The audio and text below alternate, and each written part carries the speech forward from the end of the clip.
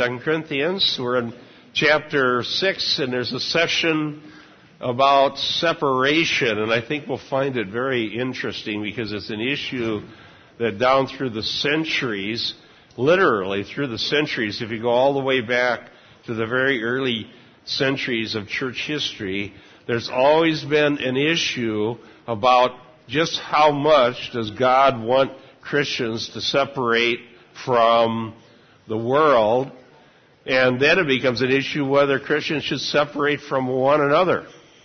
All right? And so when does it get to the point where a Christian should separate from other Christians, or at least people who say they're Christians? So that's an issue, and we're going to try to focus in on what Paul actually taught in context, because the section in 2 Corinthians 6 and 7 here, or especially 6, is on that issue. And so I'm going to raise some practical questions. Some I know that some of you have even asked me about this matter. But before we do, let's begin. Don't you love spring? Isn't everybody happier? I'll tell you, I don't have real high expectations. I just love to come and see stripes on the parking lot. All right? That makes my day. I don't even have to see a robin. Oh, you know what we saw in the backyard in a feeder the last 2 days? A rooster pheasant. A big, beautiful rooster pheasant that's been running around in our backyard, and I'm resisting the urge to try to catch him and eat him. We were talking to somebody on the phone, and Diane's going, "Look at that, there's a pheasant in our backyard." So, anyhow, spring is here, the birds are out, and people are happy, and it's been a long winter. Let's begin with prayer. Heavenly Father, thank you for the chance to get together with one another as recipients of grace and mercy, because you're such a merciful God that you've had pity on us sinners and showered out love and forgiveness and cleansing from sins through the blood of Jesus. And now we're together rejoicing with one another in what you've done. We pray that this morning we might bring honor to your holy name. In Jesus' name we pray. Amen. Okay. We introduced this idea last week and spent a little time on it, but I'm going to go right back to the verse we finished on, 2 Corinthians 6:14.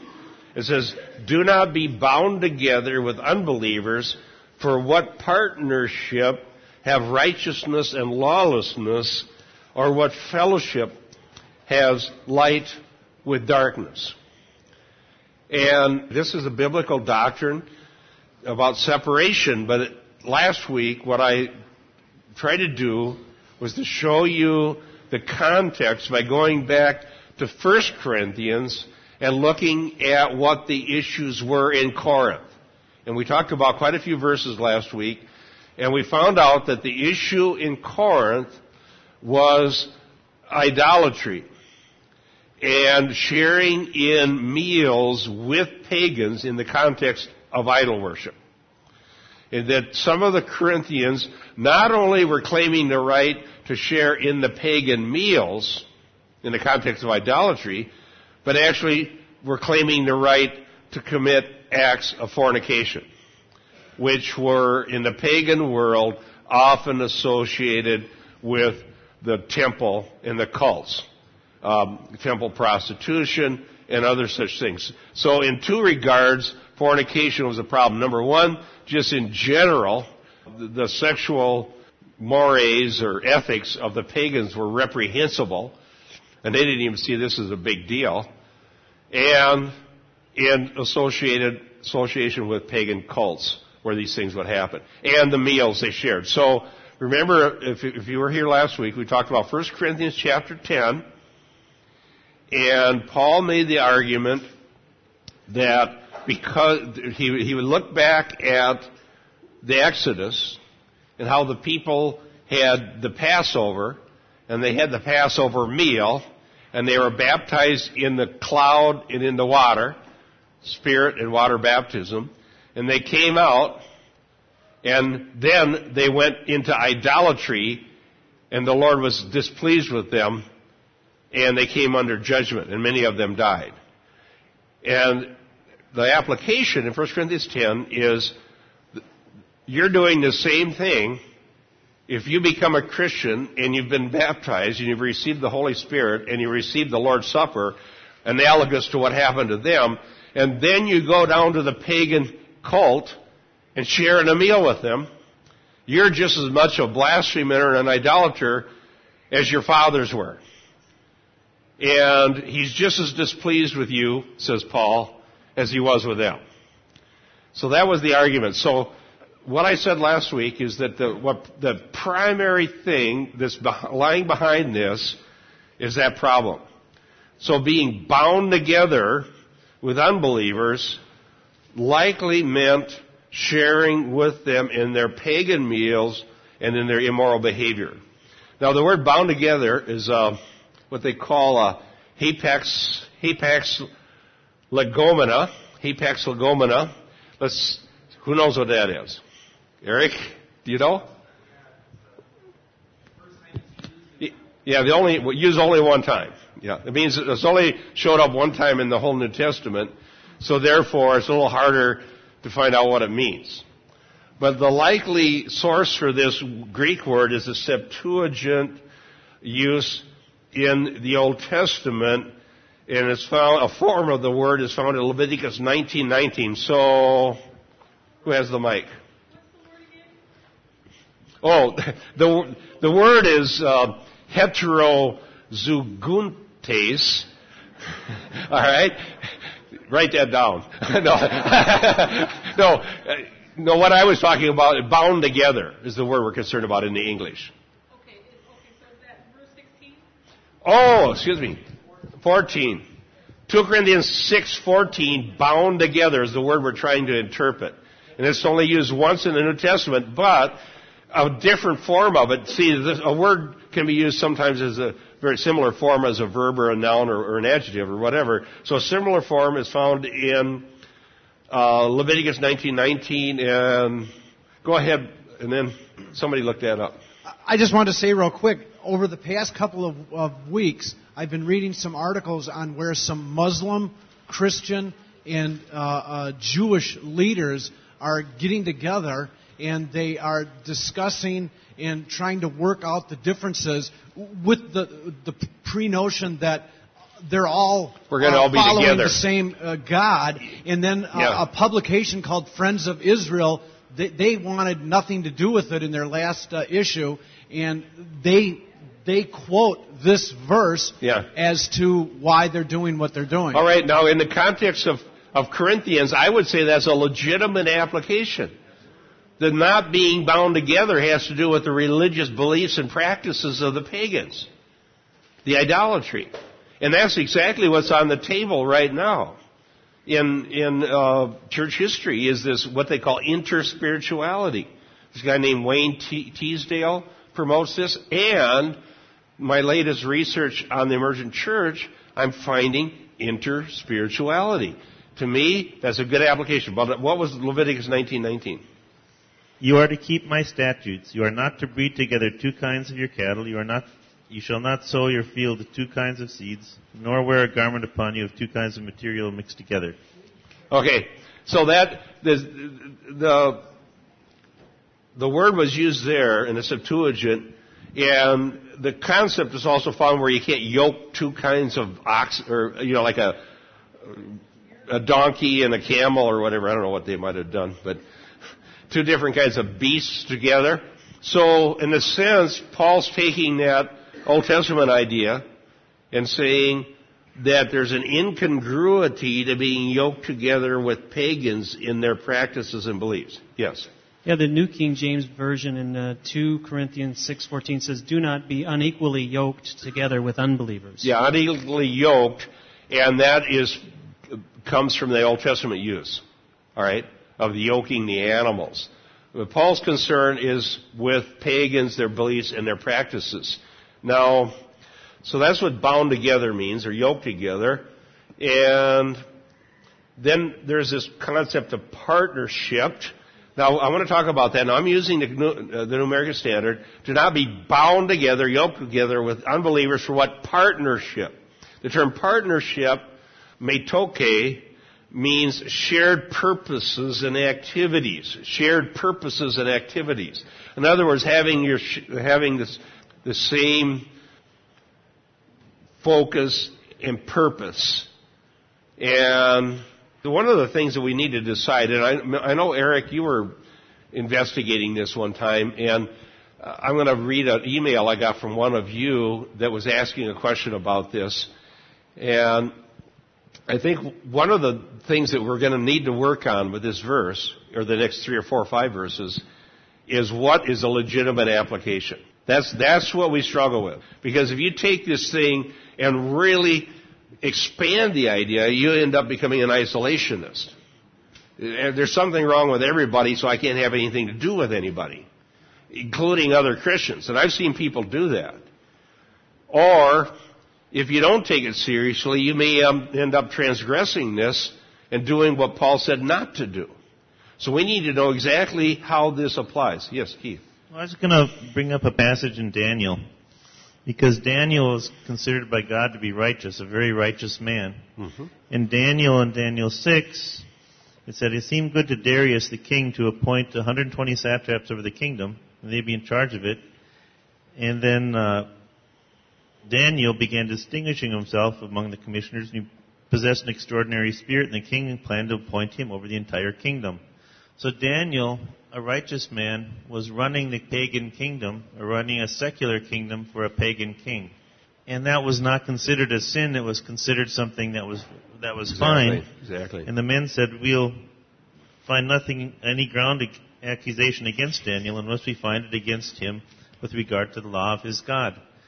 And I see this verse in Corinthians, I've seen it applied to people. We're not going to go into business together. We're not going to own a business together.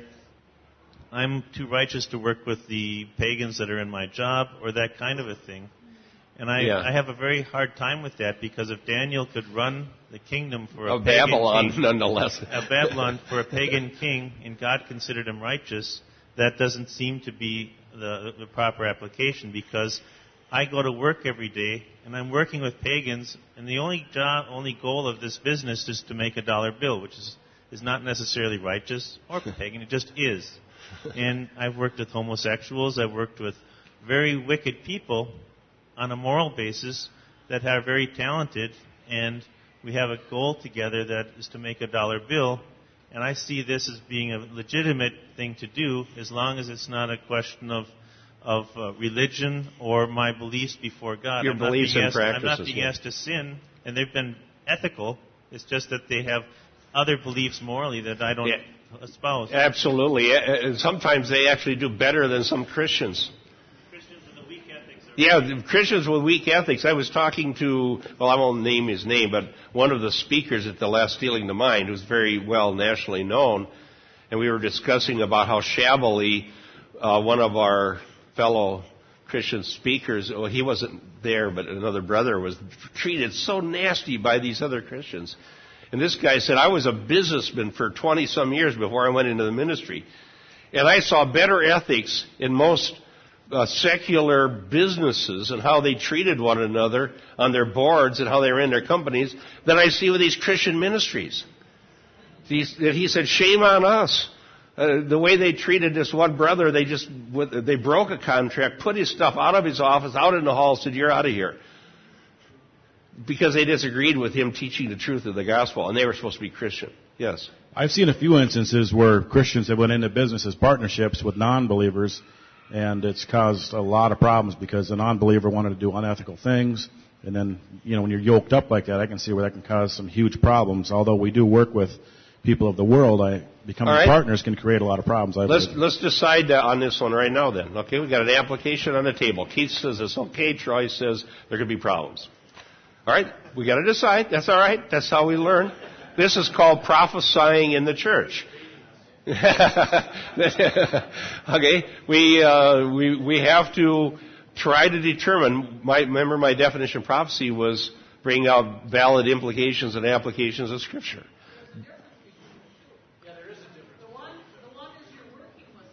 And the other in partnership. All right, let's decide a partnership. All right, well, let's start with this, the lesser one, the working with.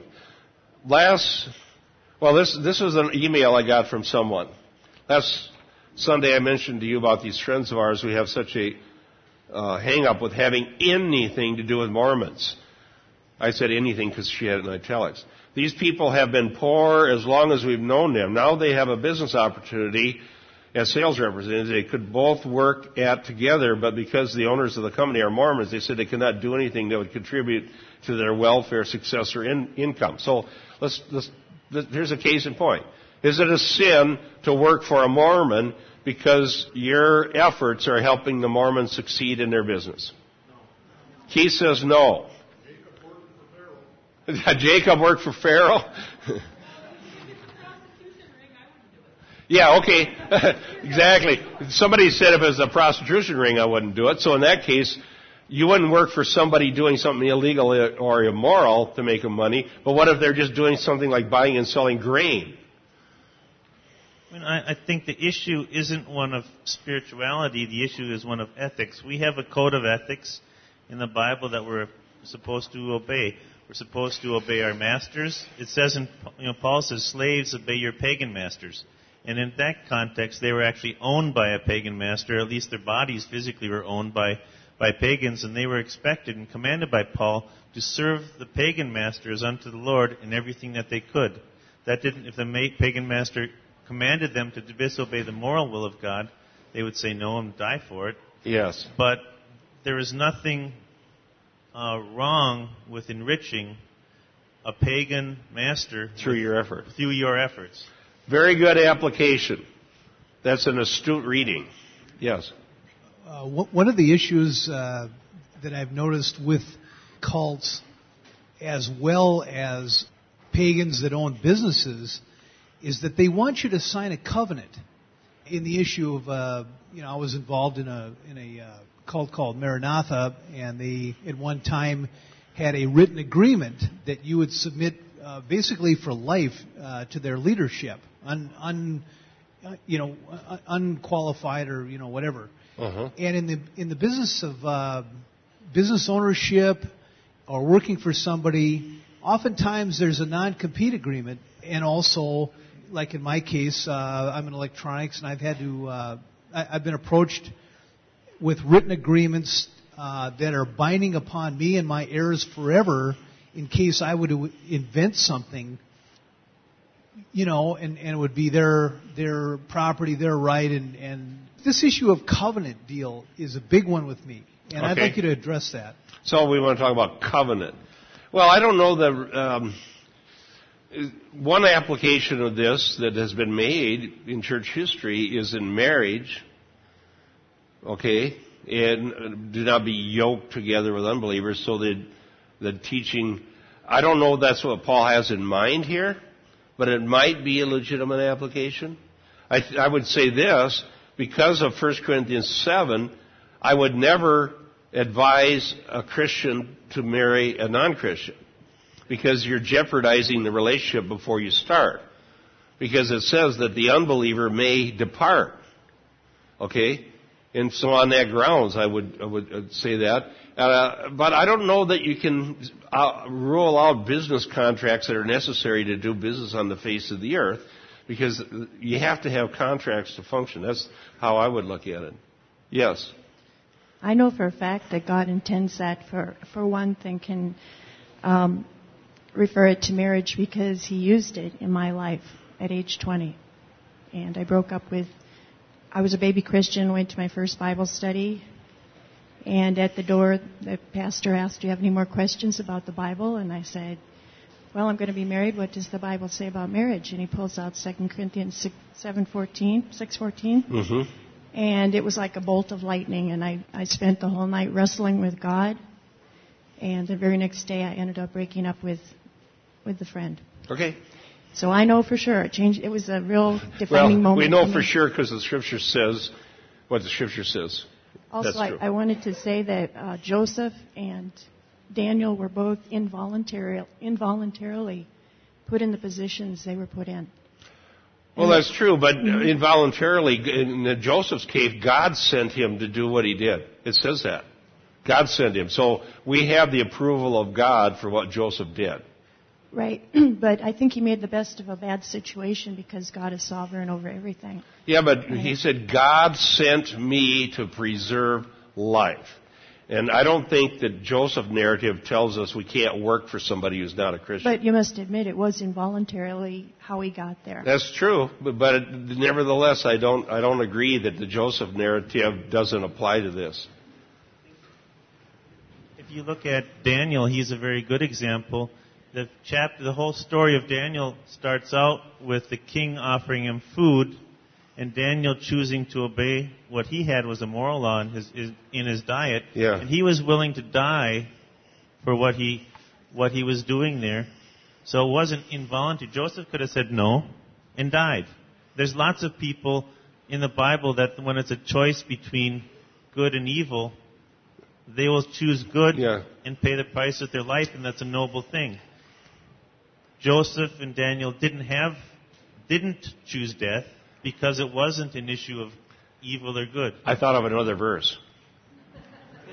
Jeremiah had a word from God that said that when you go to Babylon, work for the welfare of the country where you are. Did he not? That's in Jeremiah. So therefore, we have the moral law of God telling us that Daniel did what God told him to do. Yes. I guess more the point I was trying to make is that if you do enter into a partnership with an unbeliever, I don't see necessarily that there's anything biblically wrong with that. But if let's say you're going to open a Christian bookstore, you're definitely going to be disobeying in that regard because that person's going to want to sell all kinds of heresy and. Well, you know in what? In areas though, of spirituality, you need to. Or you'd have to make an agreement ahead of time that any spiritual things you had laid out in writing. But in that case, the big problem is making a deal with a Christian. It's the Christians that can't figure out what books are supposed to be in their bookstore. That's true nowadays, yep. We got more problems with Christians than we do with unbelievers. Just try to find a Christian bookstore that's not selling heresy. There's a few out there, but not the big not ones, very the popular many. ones. Okay, somebody's going to try to find the Jeremiah passage. Yes. How does this apply to Esther? Esther? Yeah. Another good point. Yeah, Esther is another example of somebody that worked for the welfare of the nation that she was in, but when it came down to a moral issue, in other words, Haman wanted to kill all the Jews. Remember Mordecai said, you may be here for just such a time, so if you become quiet, help will arise. God's not mentioned in Esther, by the way. Help will arise from somewhere else. Here. So don't expect you'll be saved. I'm just paraphrasing that.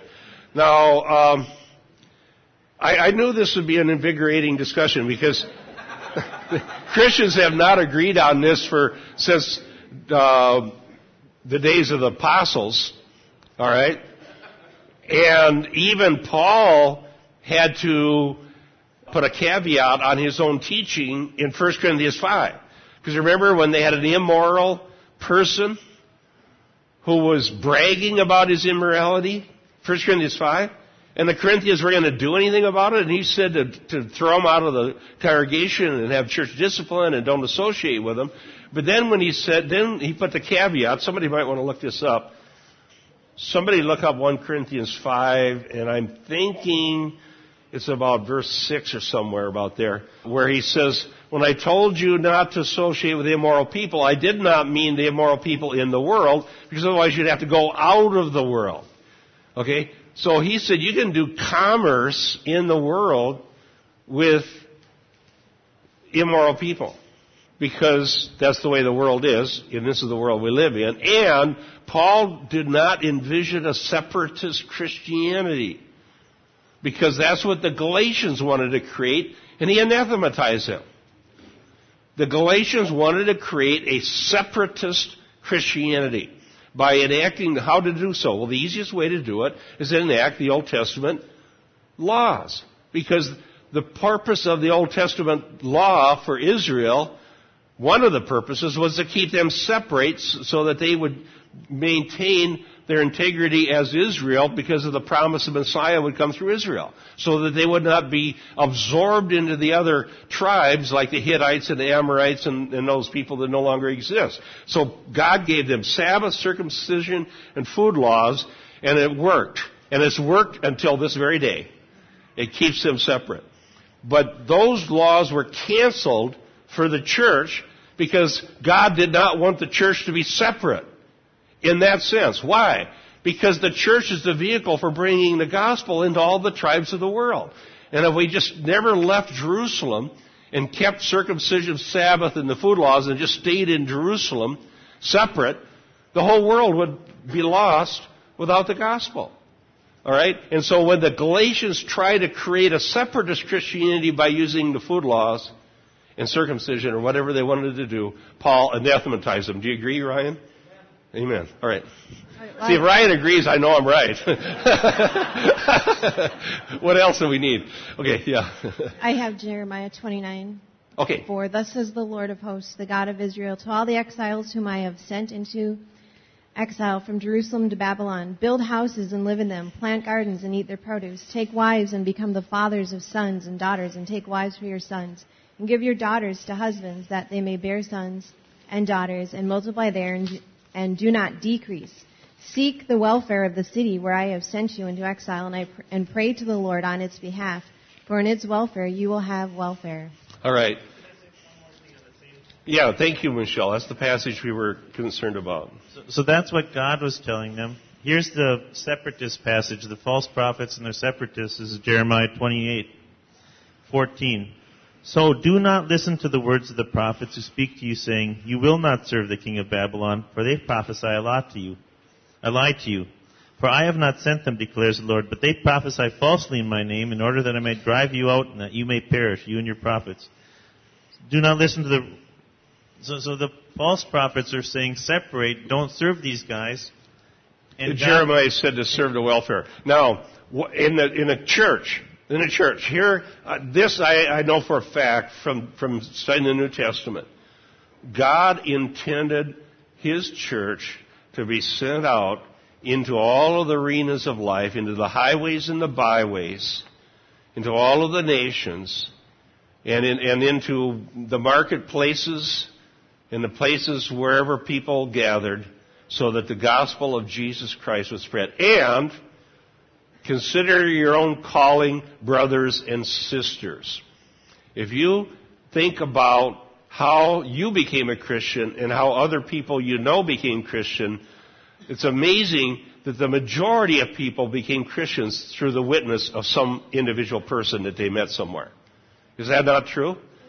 Millions of people have become Christians because they worked with a Christian, or married into a family where there was a Christian, or somebody they knew became a Christian. And so the salt and light are these individual Christians that are put as seasoning into the fabric of the world, where their witness leads other people to Christ. So, had God wanted to create a separatist Christianity, He could easily have done so by just not negating the food laws and the circumcision law and the Sabbath law, because all those things created separation.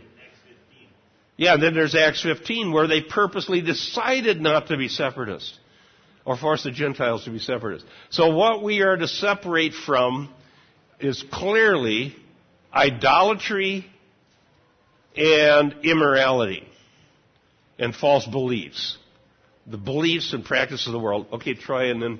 I've got the verse here in 1 Corinthians. Okay. But first I'd like to suggest that to go into business with some of these bookstores, I think, would be to yoke unequally, because I believe that they're unbelievers or they're in disobedience if they're selling heresy. They're disobedient Christians. Well, I would not want to be in a Christian book-selling business very bad right now, because all the money's being made on heresy. And there's compromise everywhere. I think the best thing to do is just sell books at a local church and you know you agree with. Yep. Okay. All right, go ahead, Troy. It's 1 Corinthians 5:9. I wrote you in a letter not to associate with immoral people. I did not mean at all I did not at all mean with the immoral people of this world, or with the covetous, or swindlers, or with idolaters, for then you would have to go out of the world. But actually, I wrote to you not to associate with any so-called brother if he is an immoral person, or covetous, or an idolater, or a reviler, or drunkard, or a swindler, not even to eat with such a one. All right. So the church discipline is for Christians, and if we're in a business and let's say you get a job and your boss is some sort of a, pagan guy that cheats on his wife. The Bible doesn't command you to quit your job, as far as what he just read, in my opinion. You may be grieved, but we're going to be grieved until the rapture. If we're not grieved, it's a sign the Holy Spirit's not at work in us. Because remember, Lot, it says his righteous soul was vexed day by day as he beheld the unprincipled conduct of godless men. So grief, it comes with the territory, but I promise you one day we're going to be with the Lord and it'll be nothing but holiness. And what really grieves us is our own sin. Okay, go ahead, sorry. To me, it's all about our witness. It doesn't have to do with, when you talk about all these Old Testament people, it was their witness that people respected. Yeah. Even if it was unto death, it was their witness for the things that they were not willing to go to, but they still were in the world, doing with the world, and that's what they were supposed to do. Yeah, they were witness witnesses. Eventually brings people to you so you can spread the gospel. Yes, exactly. That's sort of like, remember the passage says we're in the world but not of the world? And Jesus prayed for them that, not that take them out of the world, but that we might be kept from the evil one. And when we pray the Lord's Prayer, we pray, deliver us from the evil one. So because we are integrated into the world by God's design for the sake of His compassion on the lost, that they might be saved, we have to pray that God preserves us. And frankly, I think the bigger issue, and this is one we'll have to talk about, and I don't know how many weeks it's going to take us to get through this verse, but it's a key verse. I think the bigger issue is what to do with the compromised church. That's harder to deal with, is compromised Christians. Because they're a worse temptation. You expect the pagans to be a mess, but you expect the church to be a safe place of refuge. Yes. Well, and that's my next question. I'll present more of an ethical dilemma on this Christian bookstore theme. It's fine to say have a Christian bookstore. I think that if you're going to open a bookstore, the reason a Christian bookstore exists is to make money. If it doesn't make money, ultimately it will fail because it's a bookstore. Bookstores are designed to make money. If you want to give away books, that's a different issue because you're not in business to give away books. You're giving away books because you want the message to get out. So I think a bookstore, Christian or non-Christian, exists to make money. You want to make the principles of the purpose-driven or seeker-sensitive meeting felt needs. That's very much a viable business marketing tactic. It makes a lot of money. The reason it is there because it makes money, and if you make money, you can fund other Christian books, and that's not a sin. It's a marketing tool. It's different than giving away the truth of the gospel that we're commanded to. But what isn't it a sin for a Christian to purposely deceive others in order to make money? Yes. That's a sin. That's a sin. Now let's look at... So let the pagans sell purpose-driven books. Is it... Here's my question. You could have a pagan printing press. Now, when a Christian writes a book, say we write a book about Emergent Church. Yeah. And a pagan press decides to say, "Oh, I can make some money on this because this is a hot topic," and decides to take up your book. And they're printing other kinds of books. They're printing books on the Dalai Lama and the Book of Mormon and this and that. Now, where does that happen? How does that work? Because now we end up with some interesting overtones. Okay, so let's say this is never going to happen. I can't even get the Christians to want to print my book, but but it might happen because the Christians are the ones that don't want to. But let's say Rand McNally decides they want to publish my book. What do you think? See, I think it's way easier. Can we only buy paper from Christian pulp factory or paper factories? Well, I think it's way easier if a pagan publisher decides to print your book if because they don't care what's in it. Right. then it's not an endorsement on the other things. It's not an obvious endorsement on the other things that the pagan publishers publish. Yeah, that's true. It's not an obvious endorsement. And I think that's also true. Let's say Erdman's, for example. Erdman's is a huge publisher, and their main business is publishing very scholarly material. In fact, many of the best commentaries and best scholarly works that I have in my library are published by Erdman's. But if Erdman's publishes something I don't agree with, does that mean I can't use the ones I do agree with? I don't think so. But what's a very heretical? Zondervan is the worst case right now. So Zondervan. If you've got heresy, they will beat a path to your door. So if Zondervan beat a path to your door to publish the Emergent, would that be worthwhile? If they wanted to publish a book against it so they make money on both ends? I don't think it's going to happen. That's a hypothetical question. I'm going to do what Padgett did. I don't think it's going to happen, but... He said the bigger problem is the heresy in the church. Yes. How can we deal with that? Well, you almost have to deal with each individual. You can't deal with the problem from up here. You have to deal with it on a personal level. Let's talk about that one. In this case, there are two things that have to be somewhat balanced, all right? If you go to an extreme with compromise, anything goes, and you just open the floodgates, that's a sin.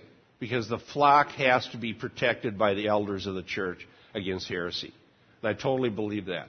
But on the other hand, you can create unnecessary separation by becoming extremely parochial, and you won't allow anybody into your church that doesn't toe the line on everything, including the kind of clothes they wear, the kind of car they drive, what kind of music they like, everything is controlled, everything's a law from the elders, and you create such a separatist. I mean, let's say the most extreme case we could think of would probably be the Amish, right? Absolute extreme separation. Or as I said last week, the Desert Fathers. The guy wants to be so holy, he goes out in the middle of the desert and doesn't let another Christian anywhere around him. That is not God's idea. Or making laws that are not biblical. Everybody that comes must wear a white shirt. We were talking about that last week. Now, why should we be separated based on a white shirt? Or everybody that comes to our church must carry only the King James Bible or they're not allowed in the church. That's me. No.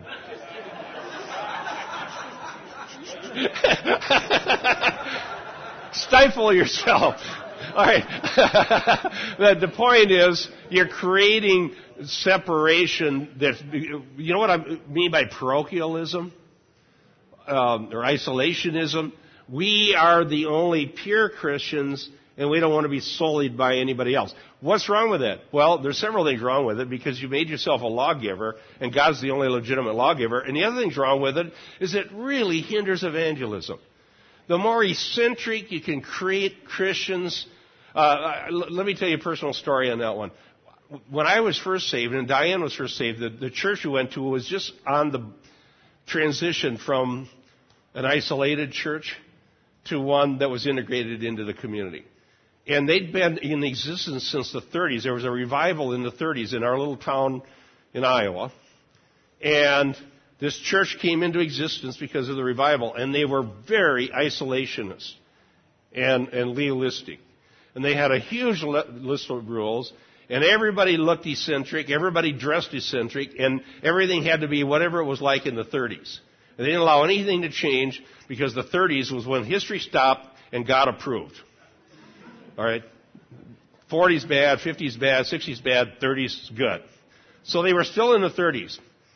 And the pastor, the one that did our wedding, Pastor Corlew, came into that town, and they hadn't baptized anybody other than children of their own people for 30 years. They hadn't baptized anybody. The first people to be baptized, they said, was Diane and I. Remember, her whole family and me were the first people they'd baptized in decades. But this pastor came in and changed the isolationism. He came in. He didn't change his doctrine, but he changed the isolationism. He said, you don't all have to wear the same dress that your grandma wore in the 30s. You don't have to we don't have to be like this. And he got a job, remember, a school bus driver. Because everybody thought that little church on the other side of the track, little Pentecostal church, nobody would even think of stepping foot in there or having friendship with any of those people because they were so isolated from everybody else. When I was a kid, we were told if you were walking past there to go on the other side. Hold on. Yeah, just a little background. Her dad's house, you could see that church from across the park, at least when the Dutch elm killed all the trees. Right. All right. It was just on the other side of the park from my house, so I could see it. But when I was a kid growing up, we were told if you're going to walk down that street, walk on the other side. Because that's how extreme they thought those people, they were really weird. And you didn't even want to walk on the same side of the street. Keep your children away from those weird people in that church. That's the way, that's how isolated they were. And this pastor came in and said no to all this. He didn't get rid of all the rules. They were still there that, you can't go to the theater and, because you know how hard it is to change those things. But he got a job as a school bus driver. And he was a friendly man, a loving man, and he just was happy driving the bus. The kids loved him. And people decided, that church isn't dangerous. See, they were told not to even walk by the church. And what happened was people that started coming to the church, they started visiting, they started getting saved. And they ended up dozens of people. We were the first ones. We were the very first ones to have been saved in that church for years. And me and Diane's family. And then after that, a lot more people came in because, see, they took down the needless walls. Now, the seeker movement has took that good thing and turned it into a bad thing. All right? Because the good thing is don't give needless offense. Don't give offense to Jew nor Greek nor the Church of God. Now, the seeker movement says, we have to go further than that. We have to change everything we do, including what we teach. We got to change our message. We can't preach on the blood atonement.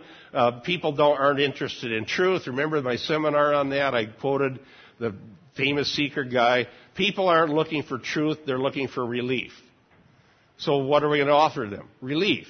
Well, that church that we went there because they had the truth. All right? They had the truth that we needed to repent and believe the gospel. That's why we were baptized in that church. I wasn't looking for relief. I was going to get relief by my chemical engineering degree and the money I was going to make.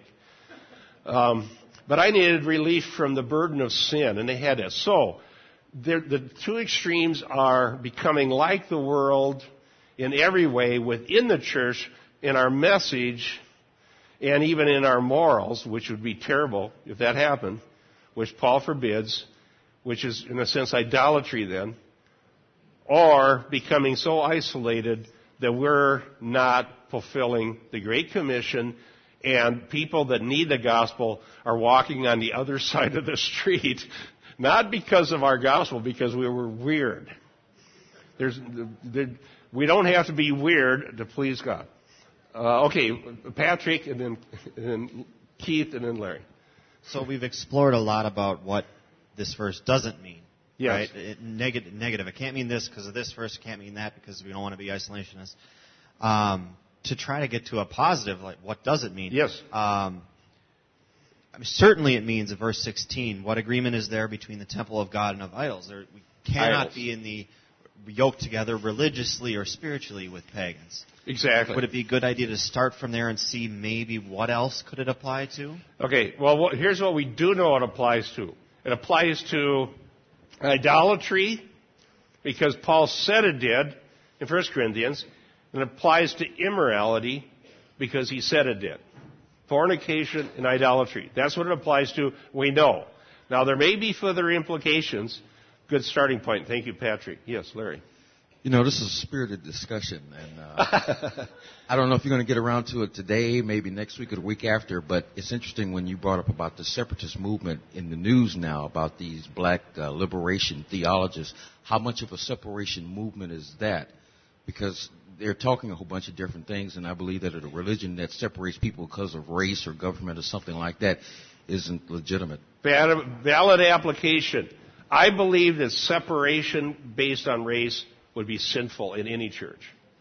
Because anybody whom God saves, whether they're Jew, well, Paul uses all the categories, male, female, bond, Greek, Jew, any kind of category that was salient in the first century, Paul says that we're all one in Christ. And that sort of separation based on race has no place in the church of Jesus Christ. Ever.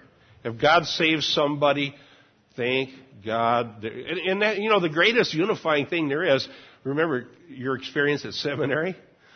Well, I'll tell you, maybe you can tell your own story. Do you want to tell your own story? Which one? Well, which one?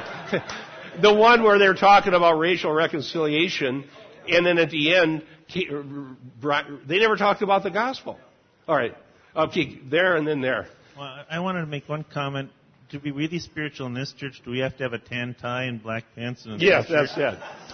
That's it, see? My brother here. I was just wondering. Some of you did not get the clothing memo. and when it comes to the core of this argument, though, God didn't tell us to go out and preach against everything. He didn't say go out and preach against Caesar and preach against the pagans and preach against this and preach against that.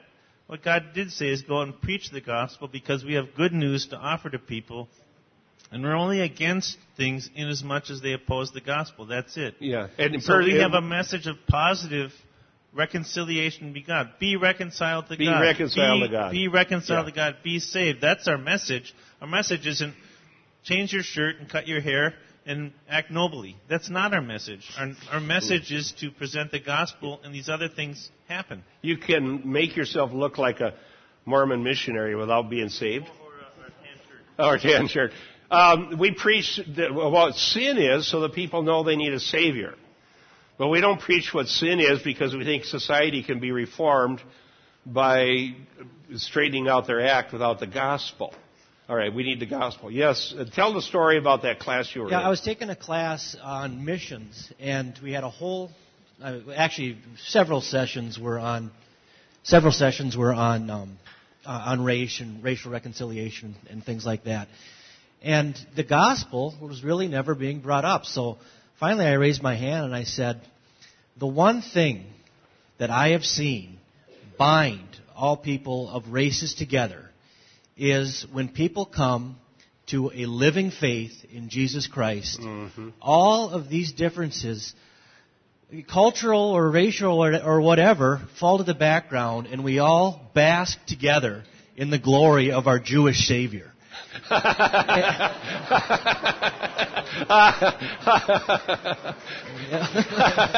Well, the sad thing was it took to the end of the class for Ryan to bring up the gospel because the professor wasn't going. And you know what was interesting is the professor really didn't even get it. He started asking me questions like, oh, so we don't need this other stuff? And I kind of said, well, some of this other stuff is fine, but we need to put the gospel first and foremost all the time. That is what God has used to drive people, one people from all tribe, nations, and tongues. Amen. And that's true unity. And if we're not reconciled to God, even if we could get reconciled to everybody else, it doesn't matter. We'd be reconciled on our way to hell. Yep. And afterwards... Yeah. And afterward, what was nice is afterwards, an African American gentleman came up to me and said, "You know what? I really heard you there. I really heard you. Wow. That's exactly true." Thank you, Ryan, for standing for the gospel. Pat over here, she's been patient. Well, maybe not. Just following on from what was just said, we all have to remember that there's just one human race. We are all under Adam and under Noah, and we may be very diverse in our looks and everything else, but we're all under Adam, all under Noah. We're all creatures of sin, and we need a Savior. Amen. The big racial problem in the world is the Adamic one. The Adamic race is lost, and that's us. Now, let me quote Burnett, back to what Patrick was saying. Let's focus on what this does mean. Barnett, excuse me. There's two different commentaries on Galatians. There's a whole bunch, or 2 Corinthians, some Burnett and Barnett, but I got Barnett. And there's others too. They are not, however, unbelievers per se, but as the theoretical questions imply, unbelievers at worship in the Greco-Roman mystery cults. Notice our passage says, do not be bound together with unbelievers. So unbelievers at worship in the Greco-Roman mystery cults of Corinth. In our view, Paul is here addressing the circumstances that precipitated his emergency visit and the writing of the severe letter. Namely, the Corinthians' accelerated slide toward idolatry and sexual immorality that were endemic in the community within the Achaean capital as part of Greece. The Corinthians have set some of those matters right, though not others.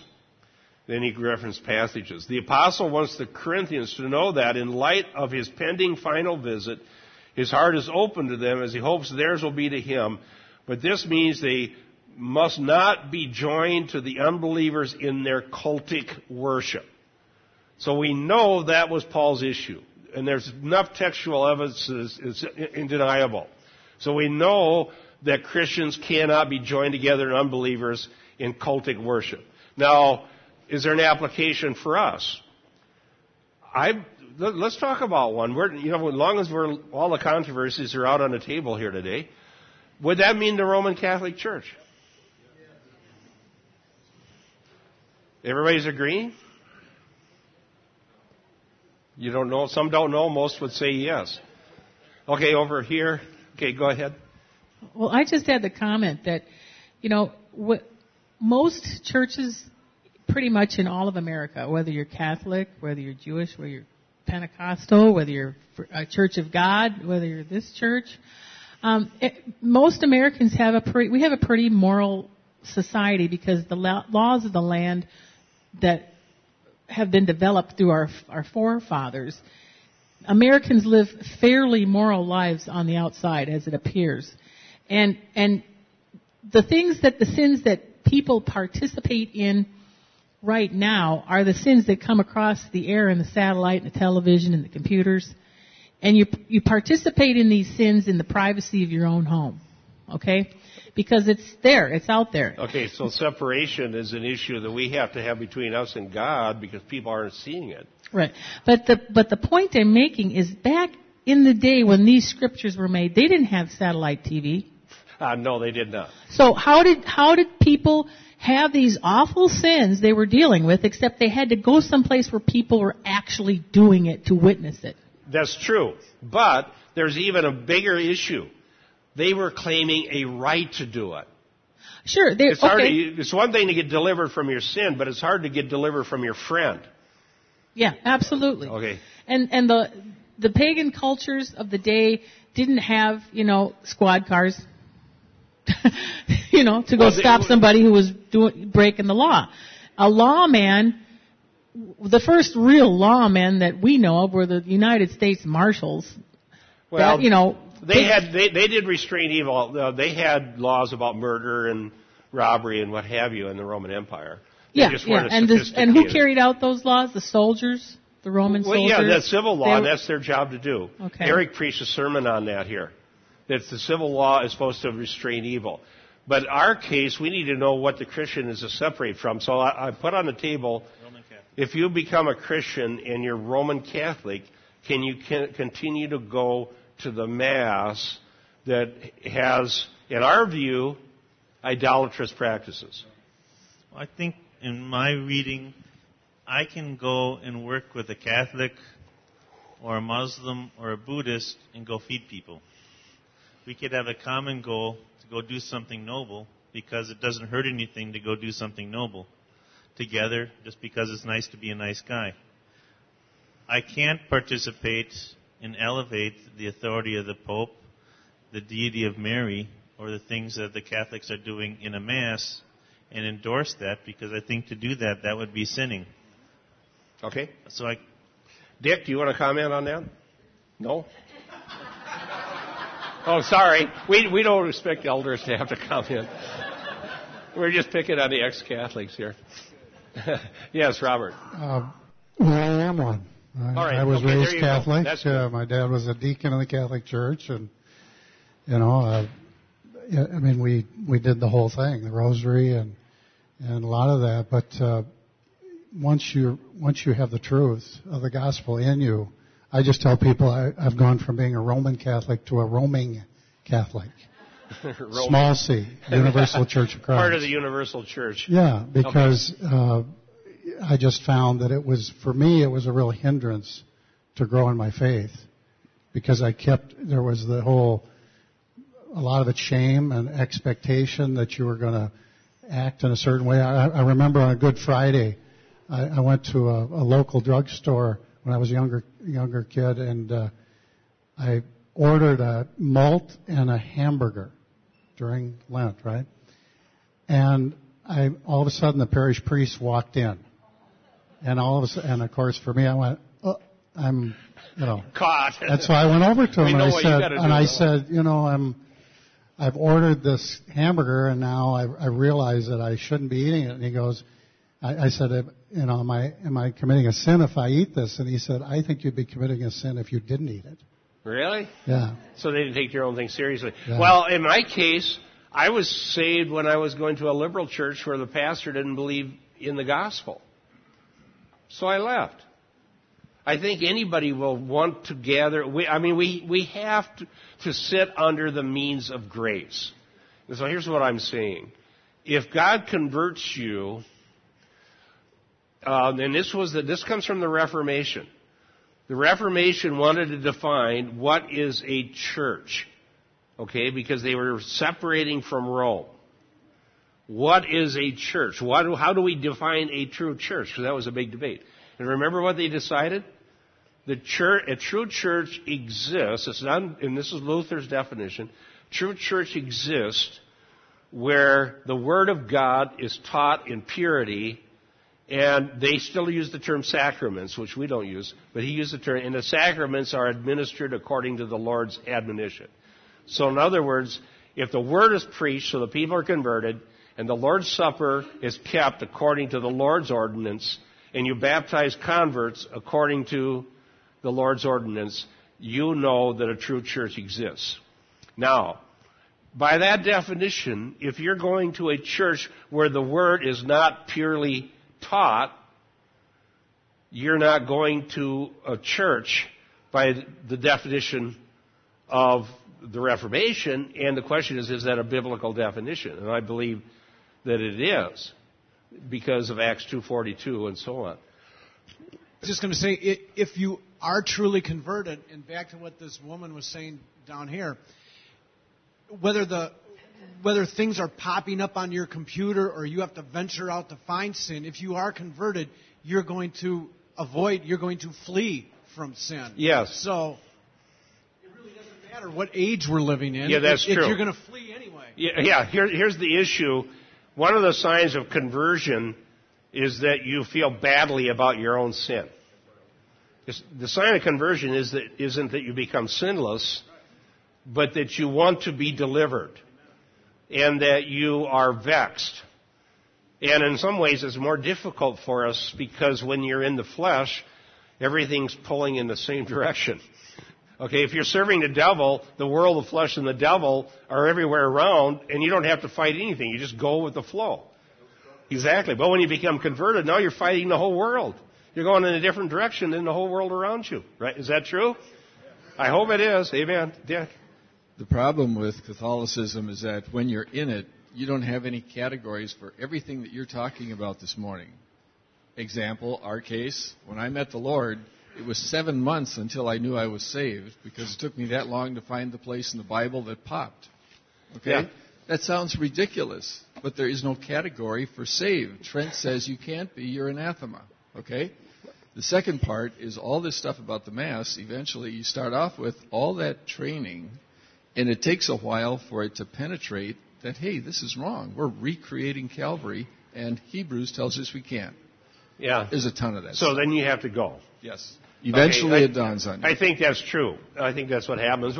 And I'm not being just picking on Catholics because I had to get out of the liberal Methodist church for the same reason. They didn't have I went to my pastor and told him I was saved. Okay? And he said, well, I tried that when I was a young man, but I found out it doesn't work. Basically, you can't know that you're saved. You can't, there's heaven and hell, you don't have to worry about it. Okay, yes. What? Okay, we're done out of time. I got to give you an answer. Here's the answer. We must separate from idolatry and immorality. Based on 1 Corinthians. We must separate from idolatry and immorality. And I would say anything that's sin, we want God to deliver us from, right?